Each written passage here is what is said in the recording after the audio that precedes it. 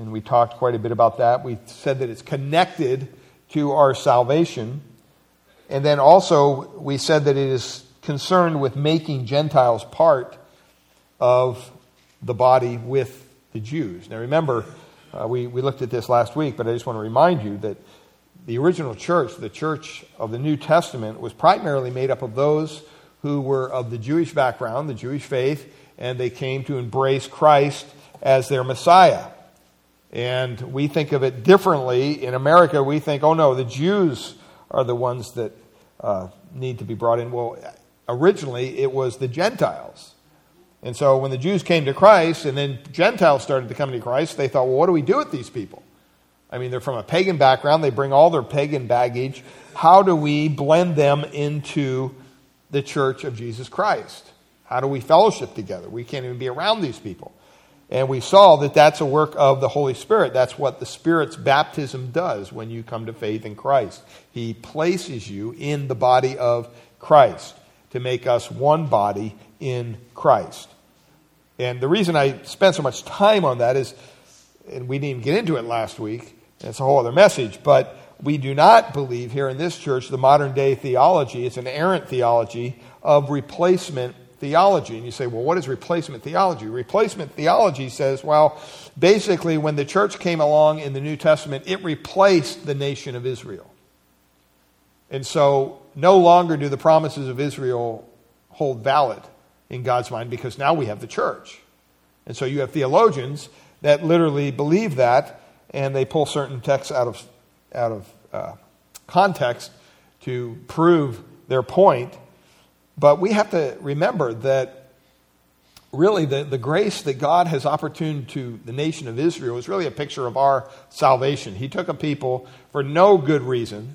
It's not like they were great people and he picked the greatest team on the block, right? I mean, he picked them, he chose them to be his own people. And the idea that one day he would unchoose them or somehow he would not have them as his special people really flies in the face of a picture of salvation for us. Because if it could happen to Israel, well, then it could happen to us. He could replace us. He could say, well, I'm done with you, Christians. I want somebody else now. And so we have to think about that. And so replacement theology says all the promises that were given to Israel in the Old Testament are invalid, and now they apply to the church. And we do not believe the Scriptures teach that. We believe that his promises are true for all eternity. Amen. God doesn't change his mind in the middle of the program.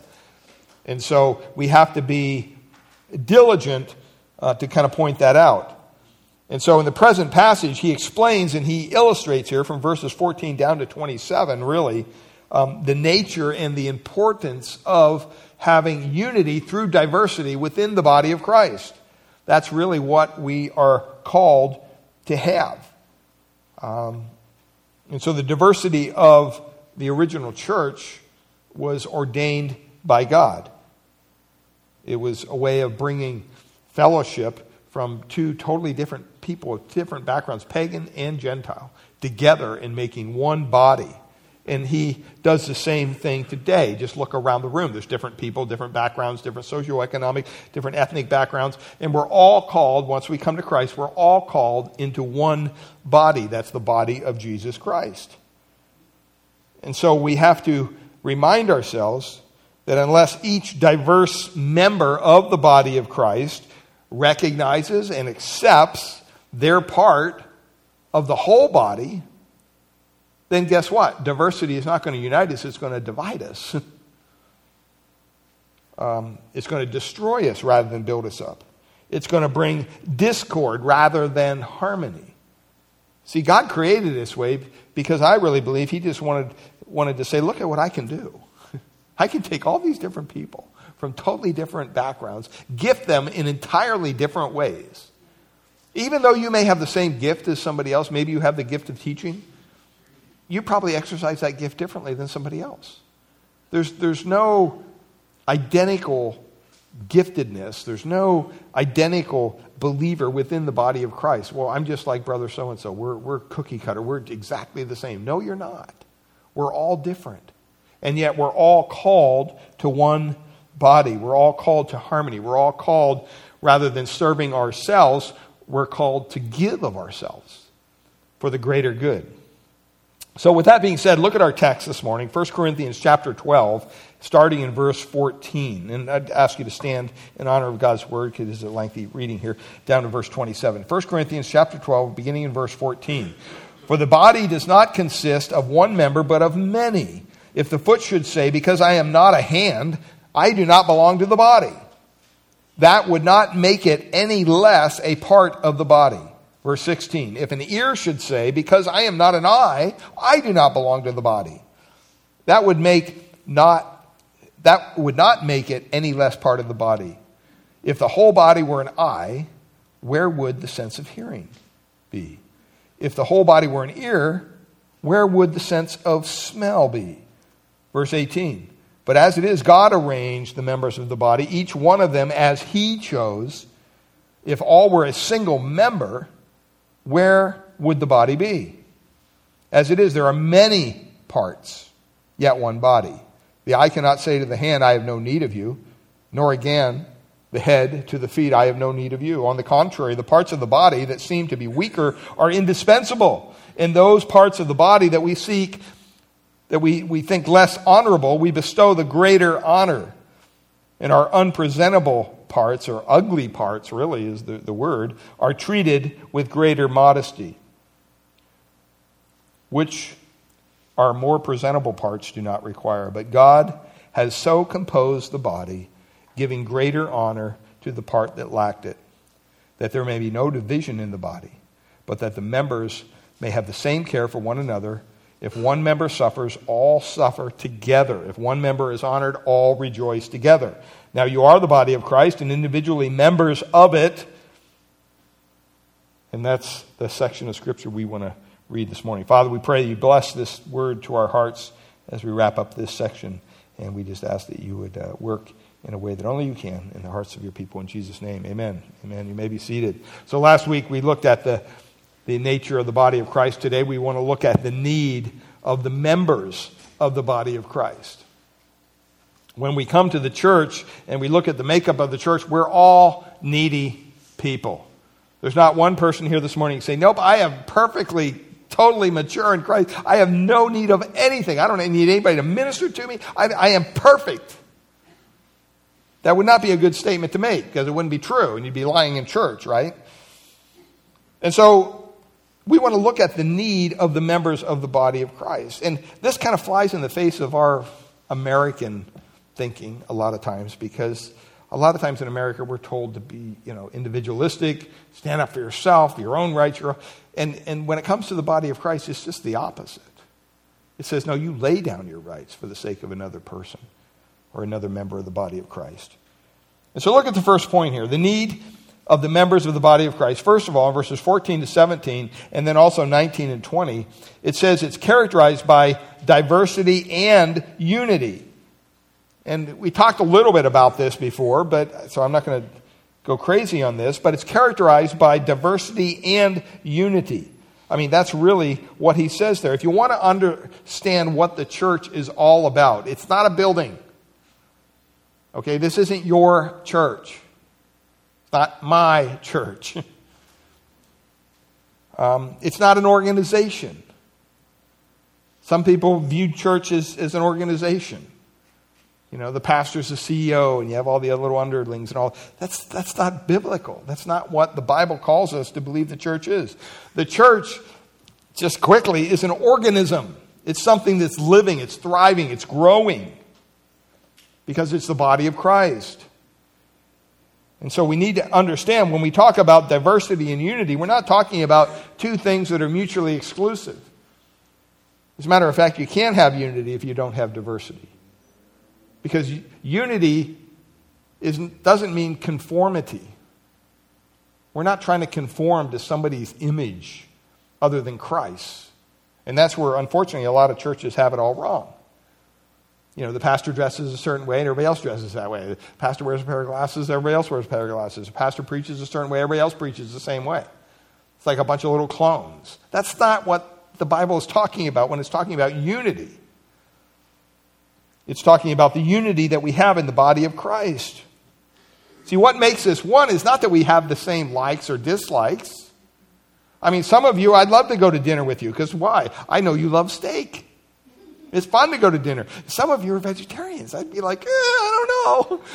I guess I could try it, but, if there's not some meat involved, I'm not that interested. All right?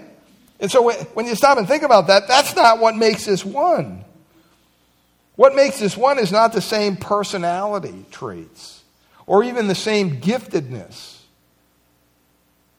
What makes us united is the fact that we all share, as followers and believers in the Lord Jesus Christ, we all share the same blessed Holy Spirit. He has baptized us into one body. Even though we're diverse, even though we're made up of different personalities and different giftedness, we're one in Christ. So there's three things here I want you to see. First of all, the members are described as being numerous and different from one another. Look at verse 14. For the body does not consist of one member. That would be weird.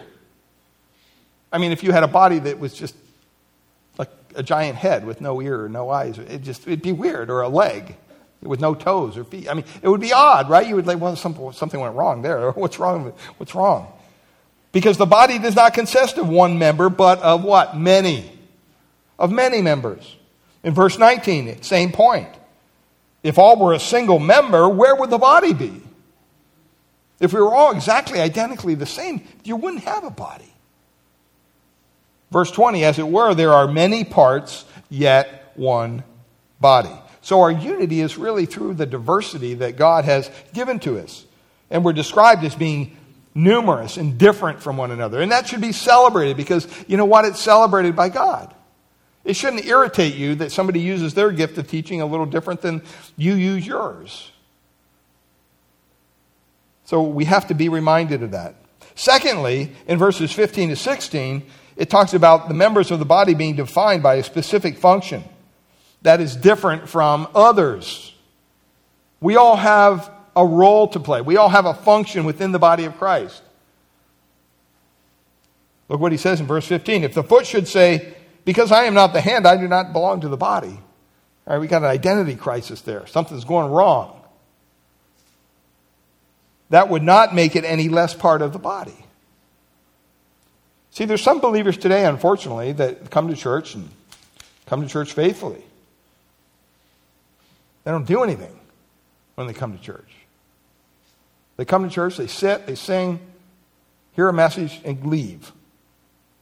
They're not fulfilling their role within the body of Christ. That's like saying, well, you know what, I'm not being used, so I'm not part of the body.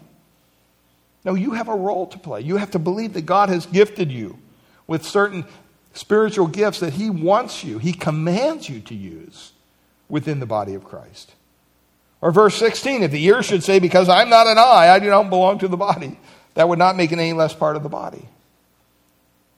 See, and this is, in a weird way, kind of something positive. Even though maybe you're not using your spiritual giftedness yet. I mean, you talk to some people and they say, well, where do you go to church? Oh, I go to Grace Bible. I'm not really involved there. There's nothing really for me to do. I don't really, I just go to church there. Well, that's not our problem. That's your problem. You need to get busy. You need to roll your hands up, your sleeves up, and say, hey, you know what? What can I do to serve the body of Christ? And that's what we're called to do. Just because you're not serving, that doesn't make you any less part of the body. It does kind of create a burden on others.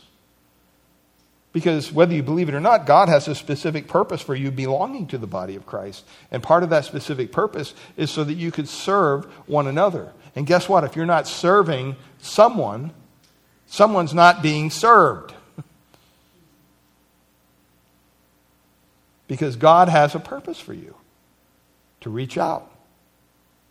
To serve, to minister to others within the body of Christ. And it's a special function that comes from God. And it may be different from everybody else. Only you are gifted by God to do what He has chosen you to do. And you say, well, I don't know what it is He wants me to do. Just start doing something. He'll show you. Trust Him. He's given you the Holy Spirit. He can lead you. He can guide you. So the members are described as being numerous. The members are defined by a specific function that's oftentimes different from the others. And just because you don't feel you're part of the body because you're not being used, don't give in to that feeling. You should desire to be used by the Lord. I don't know what God is going to do through you or with you in your life spiritually. Nobody does. But He has given your gifts to help you to be part of the body of Christ. And that's caused by the Holy Spirit of God. And so we don't want to forget that. He wants His life to be seen in and through you. And part of that is by serving. You have a function that nobody else has. And we should be fulfilling that. Well, thirdly here, the members are dependent upon one another for the proper functioning of the body. Look at what it says in verse 17. If the whole body were an eye, where would the sense of hearing be? If the whole body were an ear, where would the sense of smell be? We're dependent upon one another. It's very important that we understand this. There are some churches that think, if brother so-and-so or sister so-and-so ever left our church, I don't know what we do. Right? I used to think that until I've been here long enough to realize people come and go. Right? It's already tough enough to pastor a church in the Bay Area, but it's extra difficult because you have wonderful families that move in from out of state and they're all excited and they get plugged into your church and they become members and they're giving and boy, they got kids, everything's going great, and then they come and they tap you on the shoulder and go, we can't afford to live here anymore, we're moving. Sorry. And you're like, oh no, what's going to happen? The whole family left. It's 7 kids. How are you going to provide for the church? He does. He does. See, we buy into this thing that somehow it's all based on 1 or 2 people. And that's not the case. God forms the body of Christ. He molds it together. He shapes it. He fashions it. We're not exactly in the heart of conservatism here, right? This isn't the Bible Belt. So, when you find a good family and they want to come to your church, you want to latch onto them, man. You want to use them. You want them to be used, and you want to continue to allow them to serve and become a thriving part. And we've, Ken and I have been here long enough, him more than me, but, we've been here long enough to realize, it comes and goes. There's no rhyme or reason to it. It's been years when we had, 15, 20 kids in Sunday school. What are we going to do? We don't have teachers. Then there's times when you have 2 or 3. And you know what? That's okay. God would be that it would be more. But this isn't the Bible Belt. It's more like the Baal Belt. It's just like the focus on paganism in this area is really, really strong. And so there's people that want to use their time, their talent, and treasure. And sometimes, Ken and I joke about it. I think of GBC as kind of like a hospital. People come. Sometimes they come from all sordid backgrounds. And maybe their theology isn't what it should be. Whatever they come, they plug in for a couple years, and they get kind of patched up. And then for whatever reason, God moves them on. And to be honest, at first that was hard. It was hard you feel rejected. You feel kind of like, oh, what am I doing wrong? But after a while, it's kind of like, well, God, I don't know. But at least we had that time with those people. We spoke truth into their lives. And we pray that it did some work. And what's funny is when you sit back and you look at it, God's always faithful to bring somebody else. Another family that maybe is gifted in a different way, but maybe similar, that takes up. God takes care of His church. It was Jesus Himself that said, the gates of hell shall not prevail against the church. So we don't need to be looking for means to grow the church in a way that is secular, in a way that, well, let's just entertain people and we'll get more people. And no, we don't want to go down that road. That's not what we're called to do. And by the way, there's a lot of material out there on church growth today. Just go online and look at some of the materials. And I was looking over one book, and it was talking about how, the key to church growth, it all lies with the pastor. He's the CEO, and, if he is a dynamic personality, all this stuff. And it was like so dripping of secularism. It's not stuff that's found in the Bible. And yet, obviously, the person they're talking about has a church that's, filled up to capacity plus some. But the point is that what are they compromising to get there? We would love to see our church full of people. But we're not willing to compromise the truth of the gospel or the Word of God to make that happen. That's why we're meeting, to be honest. We're meeting because we believe that we should meet as the body of Christ. This is a mandate by God, and that supersedes any mandate by a governor or local official or whatever.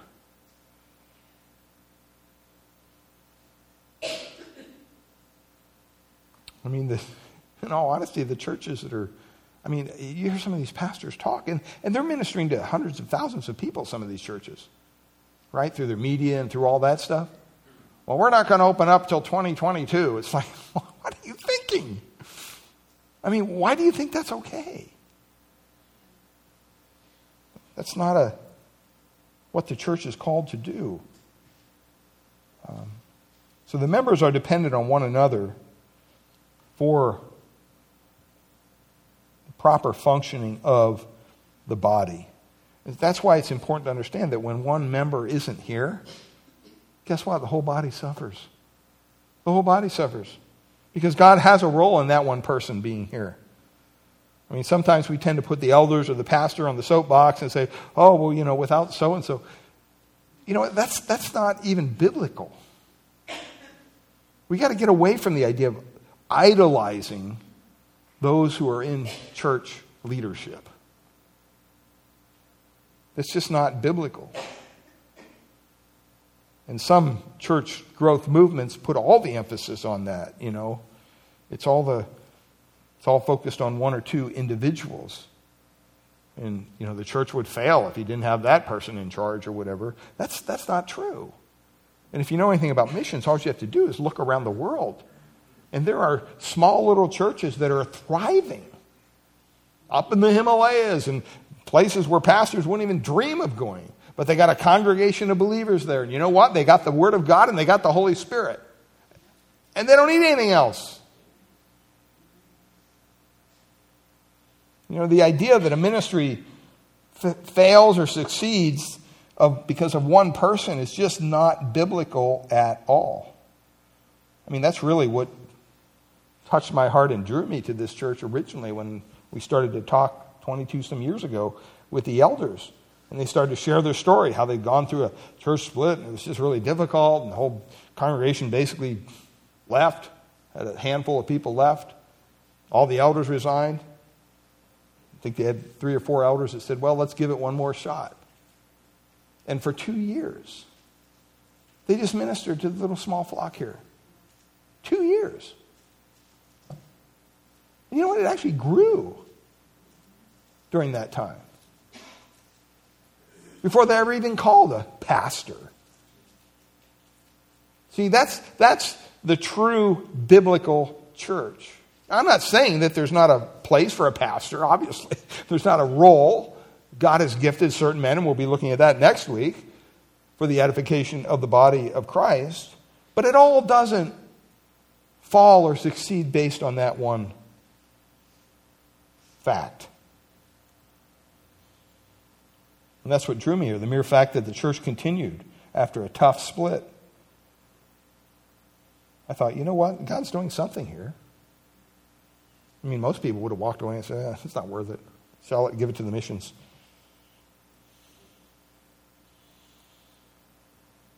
So we have to be reminded of that. If a church falls or rises just because of one individual, then maybe it should. Maybe it should fall. If a certain pastor leaves or a certain elder leaves, and boy, I don't know what's going to happen. God take care of His church. He always does. We got to get away from this Messiah syndrome, like I'm God's gift to the body, and if it wasn't for me, boy, there wouldn't be one. That's not true. That's not what the Bible says. God loves taking ordinary people and doing extraordinary things through them. That's what He's in the business of doing. Think of some of the individuals he used in Scripture, or even some of the things. I mean, he used Balaam's donkey, right? I was going to say ass, but donkey, right? He used Balaam's donkey. Do you think he could use you? I think so. He can use anyone at any time for anything. And so the need of the members of the body of Christ are described as numerous and different. They're defined as having a special function that's different than others. They're dependent upon one another. It's very important to understand that. But it's not only characterized by diversity and unity, but it's also controlled by God himself. Look at what it says in verse 18. This whole process is controlled by God himself. It says, but as it is in verse 18, who arranged? God arranged the members of the body. In other words, he took the time in all eternity to say, you know what? For this period of time, I'm going to put this person here at this church. And then, you know what? After a period of time, they're going to go here. They're going to do this. God arranged the members in the body, each one of them. It wasn't like a lot of, just a group of people. Okay, the people in Redwood City, I'm just going to... No, individually. That means by name. He has a role for you to play. And he chose, it says, as he chose. It's controlled by the sovereignty of God. God is doing what he wants to do in and through our church, even though it may not be what we want. I've often told Ken, if we could retain everybody that has moved out of the Bay Area here in our church, we'd be a mega church. We would. But that's not what God has. And you know what? God has gifted you, God has gifted me for this time in all eternity to do what he has called us to do here in this church, here on the peninsula. The whole thing is controlled by God. It's not controlled by us. And you know what? God loves the way this works. He loves taking people nobody thinks or cares about and using them for his glory. He loves taking ordinary people and making something special, extraordinary out of them.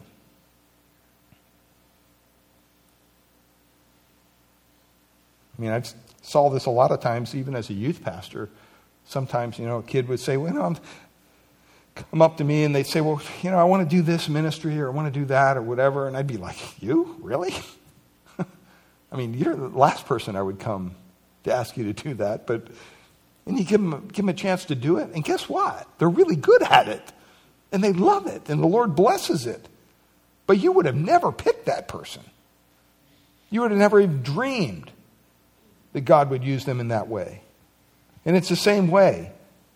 When we look at ourselves, we may not feel adequate. We may not feel gifted. We may not feel a bunch of stuff. But what the Word of God says is you are gifted, you are special in God's eyes, and he does want to use you. The truth of the matter is God takes people nobody thinks will ever do anything, and he uses them for his glory in a way that you would never even suspect. Why? Because they don't get the glory, he does. Don't ever underestimate what God has done or can do through you. It pleased him to give you what he gave you in your giftedness. And he wants you to be used in whatever way he wants. So it's characterized by diversity and unity. It's controlled by God himself. And then the third point here, it's concerned with the attitudes and responses. Look at this. The members have toward one another. This is important. It's a big section of Scripture, 21 through 27. But I just want to point out a couple things here. This kind of gets down to where, you're putting the stuff on the bottom shelf, right? What God really wants of us is that we treat each other within the body of Christ with a little respect, with a little honor. And to thank God for one another, and to love one another, and to encourage one another, instead of criticizing and questioning, tearing down. That doesn't build up the body of Christ. Well, a couple things here. Verses 21 to 22, it talks about the interdependency of the members upon each other. It says in verse 21, the eye cannot say to the hand, I have no need of you, nor again the head to the feet, I have no need of you. If you wanted to eat a banana, and you saw the banana with your eye, but you had no hands, you may have a little difficult. Right? I mean, that would be difficult to do that. And so our bodies work in concert. I've seen people do that in ministry. You know, somebody wants to help out in some area, and no, I'm not going to do that. No way. Not that person. I mean, my theology is always basically, let them try it. If it works out, great. If it doesn't, then you got to move them somewhere else. But let them try it. Remember, we had a real old guy at First Baptist Church in Fremont when I was there as a youth pastor, and the pastor had left, and so here I was, a really young Christian, very young youth pastor, trying to teach in this church, do the music, do the children, do the music, doing everything basically. And I mean, we had people helping, but this went on for about a year and a half, 2 years. And I remember there was a interim. They finally realized, okay, this guy can't handle this. We need to get an interim in here that has some wisdom, because I really didn't know what I was doing. And so they called an interim pastor. And it was through the Conservative Baptist Association, but his name was Glenn Caldwell, and is an older gentleman. And for 3 days a week, he'd drive all the way up from, not Saratoga, what's that town down in Scotts Valley? He was the mayor of Scotts Valley. He was a committed believer. And he'd come up, and I'll never forget, I mean, I didn't spend a whole lot of time because they found a pastor with him, you know, but the times I spent with him were just invaluable because he had so much wisdom. He had just the ability to help you out, to give you information that will assist you. And it was amazing because, you know, we had this guy in the church that was really old and kind of confused, and he was going downhill quick, but he wanted to serve. And he said, well, since you don't have a pastor during this time, you know, can you let me do this? I forget what it was. It was a greeting ministry or whatever. And in my heart, there's no way. I mean, people will run if they even see this guy standing at the door, right? I mean, kind of disheveled and everything. And you know what? This pastor said, let him do it. Let him try it. You might want to school him a little bit and tell him, you know, you might want to brush your teeth and comb your hair, and, you know, you can't wear clothes with, you know, showing your underwear because you have holes in them. So I remember, you know, we sat down and we talked, oh, I'll do that, you know, and he came, and he was a great greeter for years at that church, you know. But at first it was like, no, I don't think so, right? I'm not going to take a chance on that guy. And so we're all interdependent upon each other.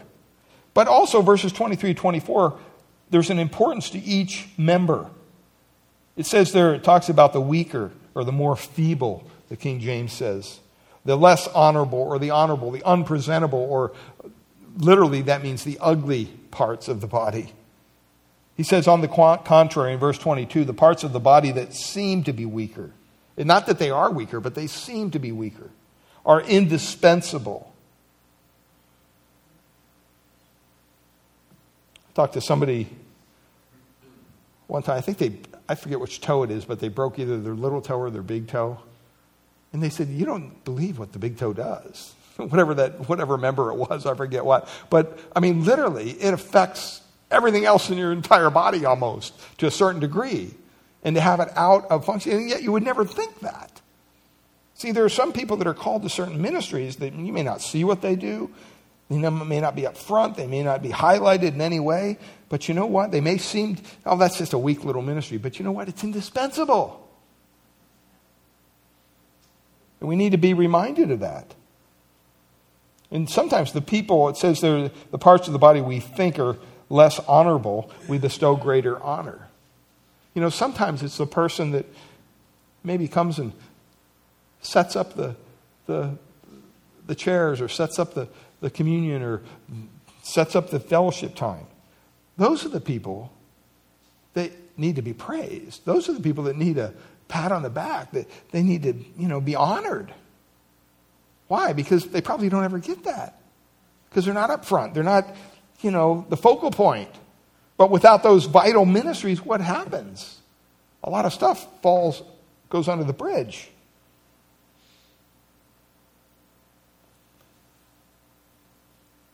So the people, a lot of times, that are getting praises from the people in the local churches, they don't need it. It's the people that don't get praise for anything. Those are the people that we should be giving praise to. So there's an importance, it says there, to each member. But in verse 25-26, it talks about the intent of God behind the relationships of the members. Verse 25, it says that there may be no division in the body. Why does God make up the body the way he does, so diverse? Well, one of the reasons is it says the members may have the same care for one another. Same care for one another. That Greek word is used over 19 times in the New Testament. And it really, it has that idea that you're providing mutual care. Couple things here. First of all, it prevents division. Verse 25, there should be no schism or division within the body. That's the Greek word schisma. It's used 8 times. It's used in places like 1 Corinthians chapter 1, verse 10 that we looked at that. I appeal to you, brothers, by the name of our Lord Jesus Christ, that all you agree, that there be no divisions or schisma among you, that you may all be united, the same mind, with the same judgment. Or in verse 18 of chapter 11, 1 Corinthians, when you come together as a church, he says, I hear that there are divisions among you. And the idea is there shouldn't be. So when you have the same care for each member of the body, you don't have certain people that you favor over others, then guess what? It prevents that kind of division. It prevents division. It provides unity. But it also provides encouragement in the time of trial. Verse 26. It says there that we should suffer with it. If one member suffers, all suffer what? Together. Together. If one member is honored, all rejoice together. Pasco there is the original word, and it has a lot to say about suffering. It's used 41 times. A couple of those times, Philippians chapter 1, verse 29, it has been granted to you that for the sake of Christ you should not only believe in him, but that you should suffer for his sake. When's the last time you heard someone tell a Christian that it's God's will for you to suffer? You hear about this, your great life now and all this other stuff, this positive stuff. But you know what? God has called us to a life of suffering in Christ. Now, yeah, there's blessings that he provides and bountiful supply, all those things. But the moment we come under any kind of persecution or any kind of suffering at all here in America, it's like, wow, the wheels fall off. We don't know what to do. What's going to happen? Well, you know what God is doing is God purging his church. God's using the suffering that we go through to help us be pure for him. In 1 Peter chapter 2, 19-20, he writes, for this is a gracious thing when, mindful of God, one endures sorrows while suffering unjustly. Sometimes you do suffer unjustly. But you know what? We don't need to cry over it. We just need to accept it and ask God for the grace to continue. So this same care, it provides encouragement during a time of trial. It prevents division, but it also promotes joy. It promotes joy in times of blessing. In verse 26 there, he says, rejoice with it. When someone suffers, you suffer with them. But when someone rejoices, you rejoice with them. When someone's honored, you don't sit there in your seat and go, I don't know why they're getting that honor and praise. They never gave that to me. Gee, nobody ever even said thank you for me. Look at what I do around here. So many times that's the attitude people have. And the Bible says, no, that's not right. We should have the same care for one another because it promotes joy in times of blessing. By the way, if you have the right attitude, right? If you don't, then you're going to be in a world of hurt. So we've seen here the need of the members of the body of Christ, characterized by diversity and unity. It's controlled by God himself. It's concerned with our attitudes and responses the members have toward one another. But then, here lastly, it's centered on our relationship with Christ. Look at what it says there in verse 27. He says, now you, plural, you all are. You could say it that way. You all are the body of Christ. And individually, members of it. See, that's what God has called us to. God has called us from our different backgrounds, our different giftedness, everything. He's called us to be one body, united by the Holy Spirit for the glory of God. Even though we're all individuals, even though we're all different, this whole thing is to be centered in our relationship to Jesus Christ. And see, when that happens, when the world gets just a glimpse of that, what does that do? That honors Christ. They scratch their head and say, man, that's the weirdest church. They got people from all kinds of walks of life there, and yet they're all kind of going in the same direction. What's going on? And it causes curiosity. It draws people in because they want to know. Boy, these aren't just a bunch of, cookie-cutter Christians there. These are people that are really concerned about each other. They love each other. They love their community. They want the best. They're concerned. They pray together. They have fellowship together. They're a true body. They're a true family. See, that's what God calls us to. The problem is, within the local church, we have those who don't have a relationship to Jesus Christ. So they're kind of part of the physical body. They're here maybe in attendance, but they haven't given their lives over to Christ yet. So maybe they're not spiritually part of the body. And so that adds a whole other layer. How do we treat those people? What do we do with them? Do we have some kind of a test at the door? If you're not a Christian, you're not allowed in here. I mean, that's we don't want to do that, right? Because we want them to hear the gospel. And so it takes the body of Christ to remember, hey, you know what? This whole body church thing is centered on our relationship, my relationship, your relationship with Jesus Christ. And because you have a relationship with Jesus Christ, you understand that He has gifted you through the Holy Spirit in different ways to serve and to edify and to build up the body of Christ. And see, when that happens, when you get that right, and boy, it just starts to flow, then you see God working dynamically in people's lives. And He does so in a way that you just stand back and you go, wow, what's going on here? Doesn't make any sense. So unity through diversity, that's what we're called to. And next week we'll close off this chapter as we look at a couple of the gifts that he mentions there in verses 28 down to 31. But let's close in a word of prayer as we close our message for today. Father, we thank you for your word. Thank you, Lord, that you have given to us the Spirit of God that unites us into one body. Lord, there's no way that we could do this successfully without your Holy Spirit within us. Lord, we wouldn't last 2 seconds.